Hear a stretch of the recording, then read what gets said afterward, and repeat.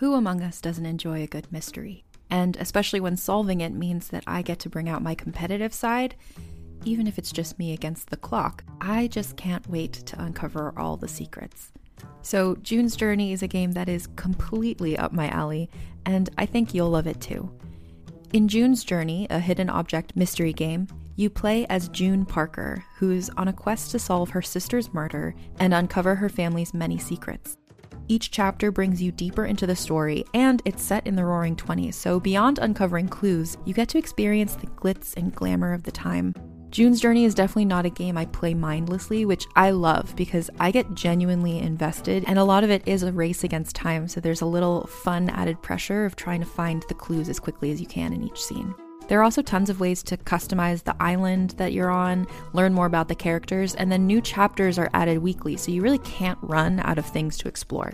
So if you think you're up to solve this case, download June's Journey for free today on iOS or Android, or play on PC through Facebook Games. June needs your help, detective.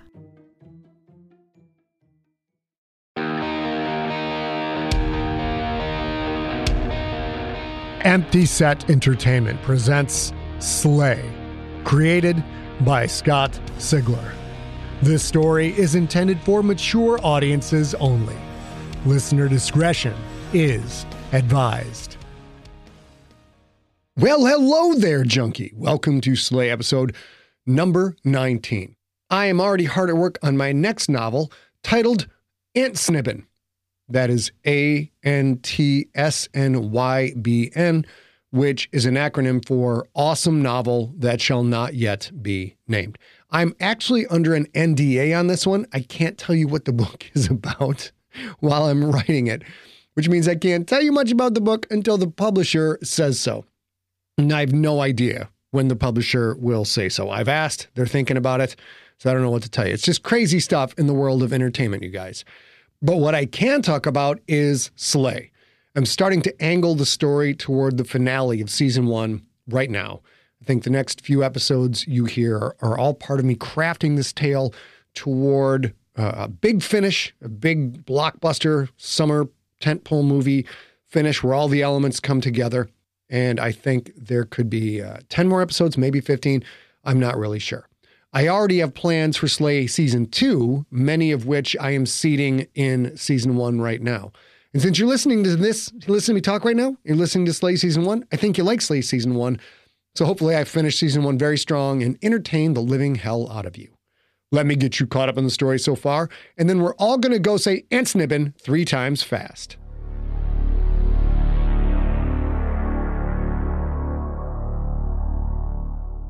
Previously on Slay. The bills are piling up. Lincoln owes Bingles a lot of gold, and he owes the contractors fixing up the old stone church $10,000. He doesn't have either, but Billy has 10 large stashed in his room at his grandma's house. To get it, Lincoln has to make a solo run to a neighborhood where Oleus Oakbeard, Boss Hogg, and the Flechette sisters might be waiting. Still reeling from the wounds of his last fight, Lincoln needs to bring home that bacon, or the entire gang will be fried up in a pan. And now, episode 19 of Slay.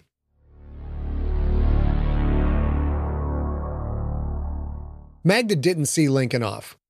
She stayed on the couch, kept an eye on Billy. She didn't want to leave him alone with Ariella, not for a moment. Not with the way the woman had come out and asked Lincoln to kill the kid right there. Ariella sat on the armrest of the old recliner, watching Billy the way a heron watches a fish swimming just below the surface. Billy remained on the floor, cross-legged, dragon out cold in his lap. The kid was all of $1.50 to start with. Sitting there in Magda's pajamas, his bloodshot eyes as big as saucers, his fingers nervously twirling the dog's ear, his face bruised and his lips split, he looked like an abused, frightened 10-year-old. "Lupine," Magda said. "You got a last name?" The kid looked from Magda to Ariella, then back again. "I'd rather not say." Ariella laughed. "You just set Lincoln Franks to your house. Do you think your last name's going to stay a secret?" Billy looked at Dragon's little ear, kept slowly twirling it. The dog started to snore. "She likes you," Magda said. The kid smiled a little. He looked exhausted. "The dog hates me," Ariella said. "Did you hear her growl at me earlier?" Well, maybe Dragon was a good judge of character. Magda's sense of smell, the metaphysical kind anyway, wasn't as sharp as it had been during her fighting days. Still, diminished as it was, she grokked what Link had said. This Billy kid didn't have the scent of a killer, didn't have the scent of a violent soul who preyed on others. In a way, that was a good sign. For Lincoln. He hadn't killed this kid offhand just to get paid. The bounty hunting life hadn't corrupted him. Not fully. Not yet. Magda took a swig from her fifth of Jack, offered the bottle to Billy. He eyed it for a moment, glanced at Ariella, then shook his head. "Yeah, no thanks." He wanted to stay sober while he was in a room with someone who'd campaigned for his death. Smart. Ariella flipped open Baphomet's big binder of bounties. "The contract doesn't say who wants you dead," she said. 50 grand is a decent payday, but there's something else going on here. Oleus Oakbeard, he doesn't get out of bed for less than 150 large. The Flechette sisters mainly operate out of Denmark. Boss Hogg out of Alabama. Pragman's home base was Rio. Bounty hunters can chase contracts anywhere in the world, true, but all these hitters coming for just 50 grand? It doesn't add up. Who wants you dead, Lil B, and why? Billy was quiet for a moment. Magda could only imagine how the boy felt. Some seriously hardcore killers had come after him, and the reality he'd known all his days had been ripped away, exposing the raw, magical world beneath. "It was Dante Oganov," Billy said. "I set up a drug deal for him. Lincoln crashed the party. Maybe Dante thinks I double-crossed him, and that's what brought Lincoln. But I didn't. I just wanted to make my 10 grand and get out." The same 10 grand Lincoln would hopefully soon bring back. "A bad bit of news named Callista sent Lincoln," Magda said. "She runs this city. Same woman wants our Karen here waxed." Billy sat a little straighter. "Dante mentioned Callista, right before Lincoln before he killed everyone. Dante said he was setting up a business in this city, and he didn't care what Callista had to say about it." Ariella threw a quizzical glance at Magda. For once, Ariella's haughty look vanished, although her resting bitch face was something that probably never went away. "Callista sent Link," Magda said. "Dante was operating in the city without her permission. She had Link send a message to get out of town." Billy slowly shook his head. "A message? He did more than just send a message." The kid wasn't just scared, he was bitter. He was hurt. Had he been tight with someone Lincoln killed? Ariella closed the binder. "So Dante sends big hitters to take this kid out as what? Some kind of payback? It doesn't add up." "Unless Lil Peen here knows something Dante doesn't want getting out," Magda said. "How about it, kid? You have any knowledge of Dante's operation that he'd want to make sure you can't talk about?" Billy thought for a moment. "I don't think so," he said. "Maybe the local contacts? I don't know anything about Dante's Miami operations. Oh, there was one thing about Callista. One more thing. That alley I was in, there was a guy there called the Nerp Perp. You heard of him?" "Yeah," Magda said. "Small-time dealer. Doesn't hurt anyone who doesn't pay him for the privilege. What's he got to do with Callista?" "The perp told Pragman he was under Callista's protection," Billy said. "Pragman said he doubted Callista's protection would amount to much pretty soon." That surprised Magda. "Callista is a bad motherfucker. If someone wants to take her out, they better pack a lunch and bring a lot of heat."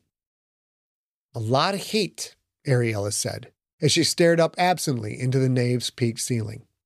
"As in Oleus Oakbeard, the Flechette sisters, Pragman, and Boss Hogg. What if Lil B here wasn't really the end goal, but a catalyst for something else?" That theory fit the facts. "Like a tryout," Magda said.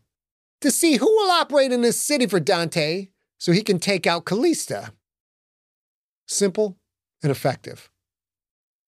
But Dante doesn't have the resources for this. Ariella stood. Not that I know of. Maybe somebody else is backing him. I need to think. I'll be in my room. Binder clutched to her chest. She left the nave. Her room. It had been Lincoln's room. Not that he used it much. When he wasn't out collecting heads or killing monsters, he spent most of his time here in the nave, just like Magda did. Lincoln's room was shit anyway. Let the bitch have it. Magda took a double pull of Jack. So Dante wanted to kill Callista? Good. Let them slaughter each other. She again offered the bottle to Billy. He again shook his head, slower this time, as if pure exhaustion was dragging on his every movement. His hand slowly stroked Dragon's fur, from the back of her little head, down the spine to just above the snoozing dog's tail. Magda, Billy said. Can I ask you a question? Magda nodded. Sure. How did you get those scars? Magda's hand started to reach up, all on its own, reaching to touch the old wounds, but she stopped herself. She felt the pain anew, felt the claws of the Umatakan ripping down the side of her face, exposing her cheekbone to the cold winter air.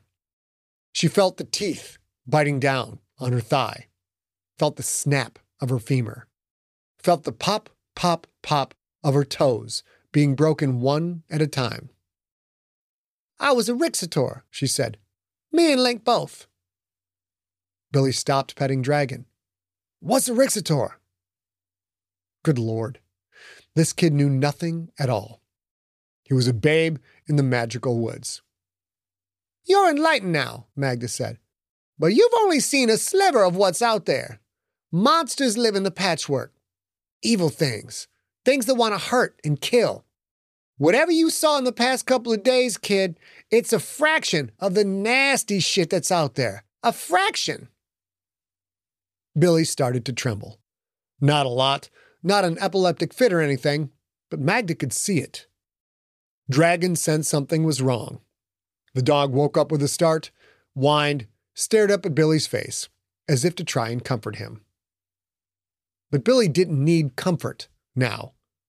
He needed the truth, or at least a taste of it. There's an organization called the Bastion, Magda said. For millennia, the Bastion has dedicated itself to fighting evil. It trains foot soldiers for this war. Some foot soldiers are trained to use magic. Those people are called adjurators. Others, they train to fight up close and personal. This time, Magda couldn't stop her fingertips from tracing her scar. The dangerous shit. The savage shit. Those people are called Rixators. Billy closed his eyes. He seemed on the verge of tears. Dragon couldn't stand it anymore. The little dog put her paws on Billy's shoulder, licked insistently at his face. The kid's face wrinkled in disgust, but he made no effort to push the pup away. Lincoln told me this dog doesn't lick people in the face. Link says a lot of things, Magda said, with varying degrees of accuracy. Billy swayed slightly, the fatigue catching up with him. You need sleep. Magda stood, patted the couch. Take a nap. I'll watch out for you, I promise. Billy didn't even stand up. He crawled to the couch, got in, and curled up in a fetal position, his butt toward the cushions.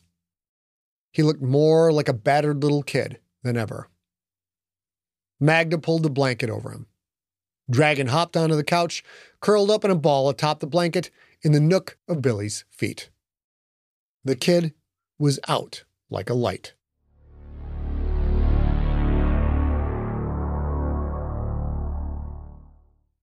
Howdy!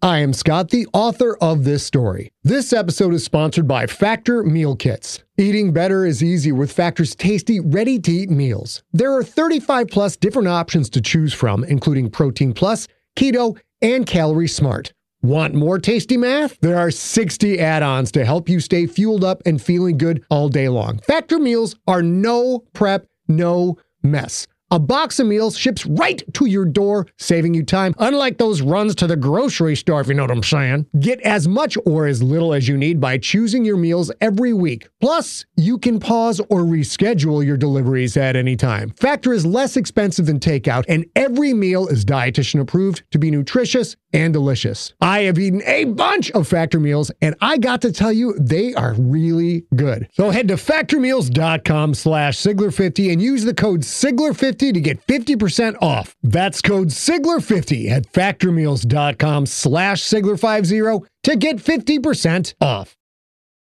Do you know how much you have in common with some of your favorite celebrities, leaders, newsmakers? I'm Evelyn, the host of Reppin', where you'll meet notable people you think you know. You'll find out who they really are and what they represent. Listen to Reppin' wherever you get your podcasts.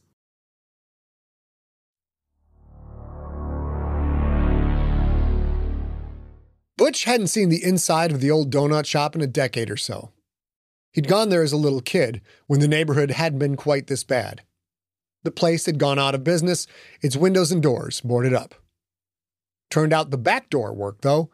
A fat old lady dressed in dingy black lace had opened it when white-suited, white-hatted Boss Hogg knocked. Inside, the place hadn't changed a bit. It showed no neglect of time, as if it had been a working business all along. The old lady had gone into the kitchen and was cooking something that smelled downright awful, like sour milk mixed with hot burned hamburger. Butch's crew took up half the place. 8 men sitting in 3 booths, plus 2 more at the 3 stools by the counter. Boss Hogg sat in the seat across the table from Butch and Money Monday. Boss Hogg's 2 trench-coated extras from the Matrix movies stood by the back door, watching everything from behind their mirrored sunglasses. I say, I'm glad you boys are still with me, Hogg said. We find little B, we carve up that 50 grand, just like we discussed. It's not just about the money, Butch said. My man Big Hack went after Billy. We haven't seen Hack since. Well, I say this here Hack feller, he's probably dead. The guy helping little B is a pro. He'll kill you as soon as he looks at you. Now, I can handle him, but you can't. So when you see little B, you need to leave him alone and let me know where he is, ASAP. Make sure all your boys here understand. Butch was most certainly not going to leave Billy be. Billy was going to pay for Hack's loss. And Butch would be there to cash that check personally. We understand, Butch said. Hands off Lil B, right, y'all? Around the restaurant, heads nodded. Good to hear, Boss Hogg said. Now, you said Lil B lives around here with his grandma? That's right, Money Monday said. We can go have a talk with her, get her to tell us where he is. Butch felt a twang of guilt. Grandma Middleton had always been so nice to him when he'd been a little kid, when he'd been hanging out with Money, Joe, Billy, and the other neighborhood kids. Would he have to threaten Grandma Middleton? Would he have to slap her around some? No need for that, Boss Hogg said. Not yet. We want Little B's home base to look normal, to look safe. You and your boys need to blend in. Keep a constant watch out for him. You see him, you call me. The old woman in black came out of the kitchen carrying a donut box with the lid open. She waddled over, set the box on the table in front of Boss Hogg. Butch's nose wrinkled, both from the bad smell and the sight. The steaming balls of fried dough had black and green mold spots all over them. Here's your soul holes, mister, the woman said. Enjoy. Butch started to look away, but he stopped. Were those donut holes quivering?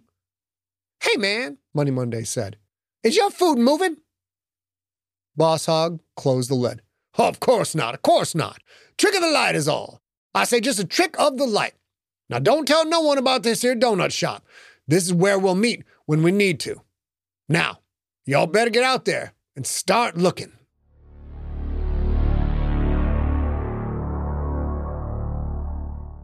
Lincoln pulled his ratty coat tighter around his shoulders and kept on walking down the sidewalk. Cold out tonight. His cloak would have kept him warm, but he had left it and his armor with his bike, which he'd parked some 10 blocks away. Both armor and cloak, especially the cloak, were major league meshwork, and sometimes meshwork was detectable by those who knew what to look for. And Oleus Oakbeard knew what to look for. Lincoln turned right into an alley just as Billy had instructed. The kid's place was one more block up. Second floor unit. In and out, don't wake Grandma. As long as no one saw Lincoln come or go, it was an easy job.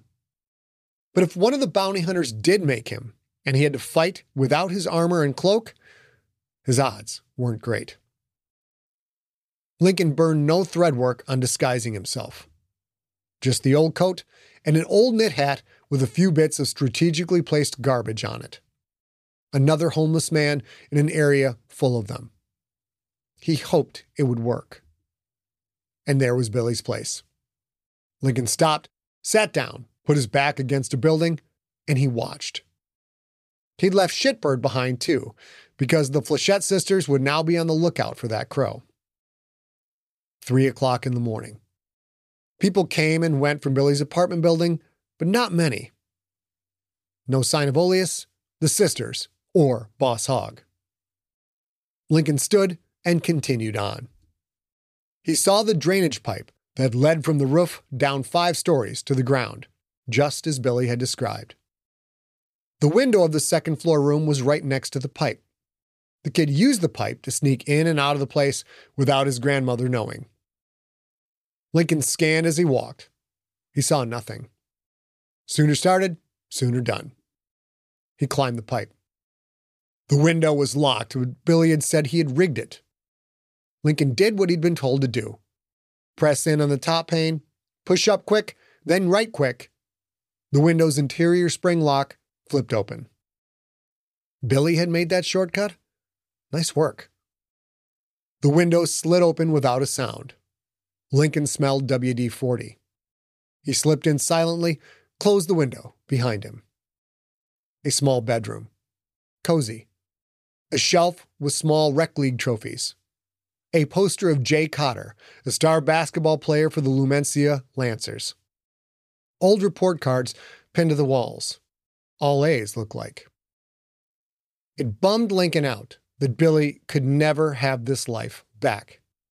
Not after going to the patchwork. Billy was enlightened now, exposed to the world's true dangers. And there were no backsies. Lincoln made a mental note. Start training that kid how to fight as soon as possible. The little computer desk sat in the corner. Barely big enough even for someone as small as Billy to sit. An old PC, and behind it, a stack of thick, beat-up hard drives salvaged from even older PCs. One of them had a big dent in it and had a flat, multicolored cable that was ripped and frayed. Even to the eye of a cracked-out burglar, this drive was dead forever. Not worth taking. Not when there were other, newer-looking drives to pawn. Lincoln picked up the battered drive.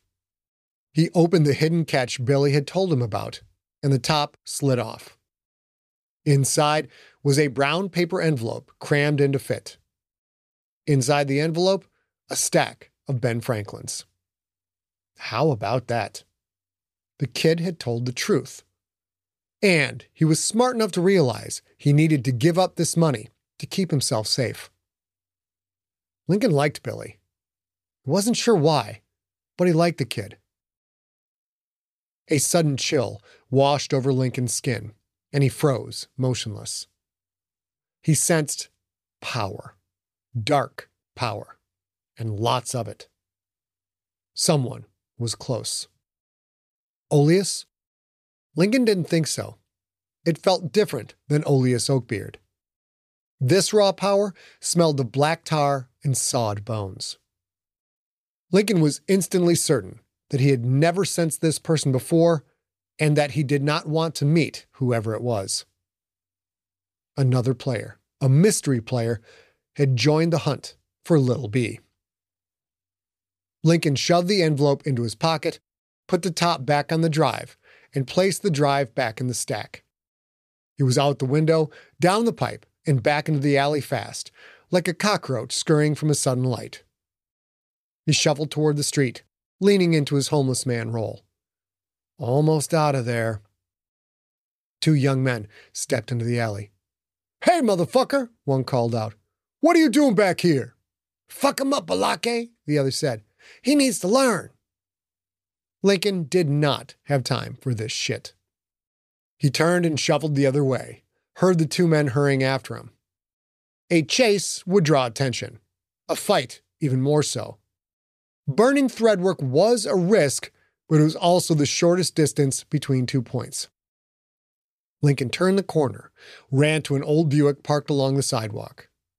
He gripped his belt buckle with one hand and whispered, "Apiri mihi." The trunk opened without a sound. Lincoln crawled in, pulled the trunk mostly shut. He heard the young men run out of the alley, imagined they were looking this way and that. "Balake, where'd he go?" "I don't see him. It's just a bum anyway. Come on, let's do a walk around the block. See if Little B shows his stupid face."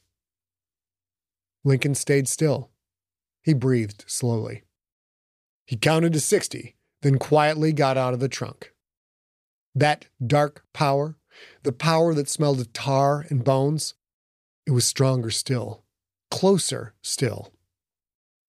As quickly as he could walk without running, Lincoln Franks left Little B's neighborhood behind.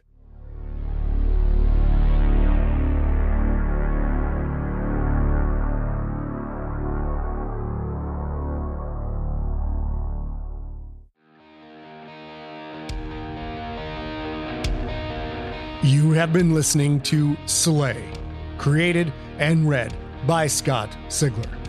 Copyright 2023, Empty Set Entertainment.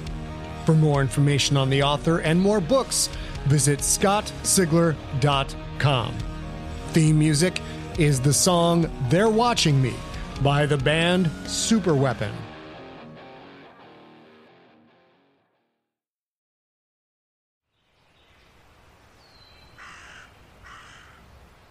Wander with us into a world of magic.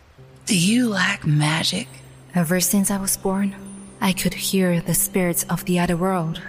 Where old stories take on a new life. If you break even one of these conditions, the consequence is death. And the world is teeming with possibilities. It's midnight, girls! They're here! Get ready to change! Oh, for the last time, we're not kissing, Fritz! Join Jenny and Madeline in this fantastical audio drama as they journey into the stories you grew up with as you've never heard them before. You are no more than a demon! Okay, Gown. Let's do this. And reinvent fairy tales with a feminist twist. Ready for your next adventure? Then we'll see you soon in the forest of feminist fairy tales.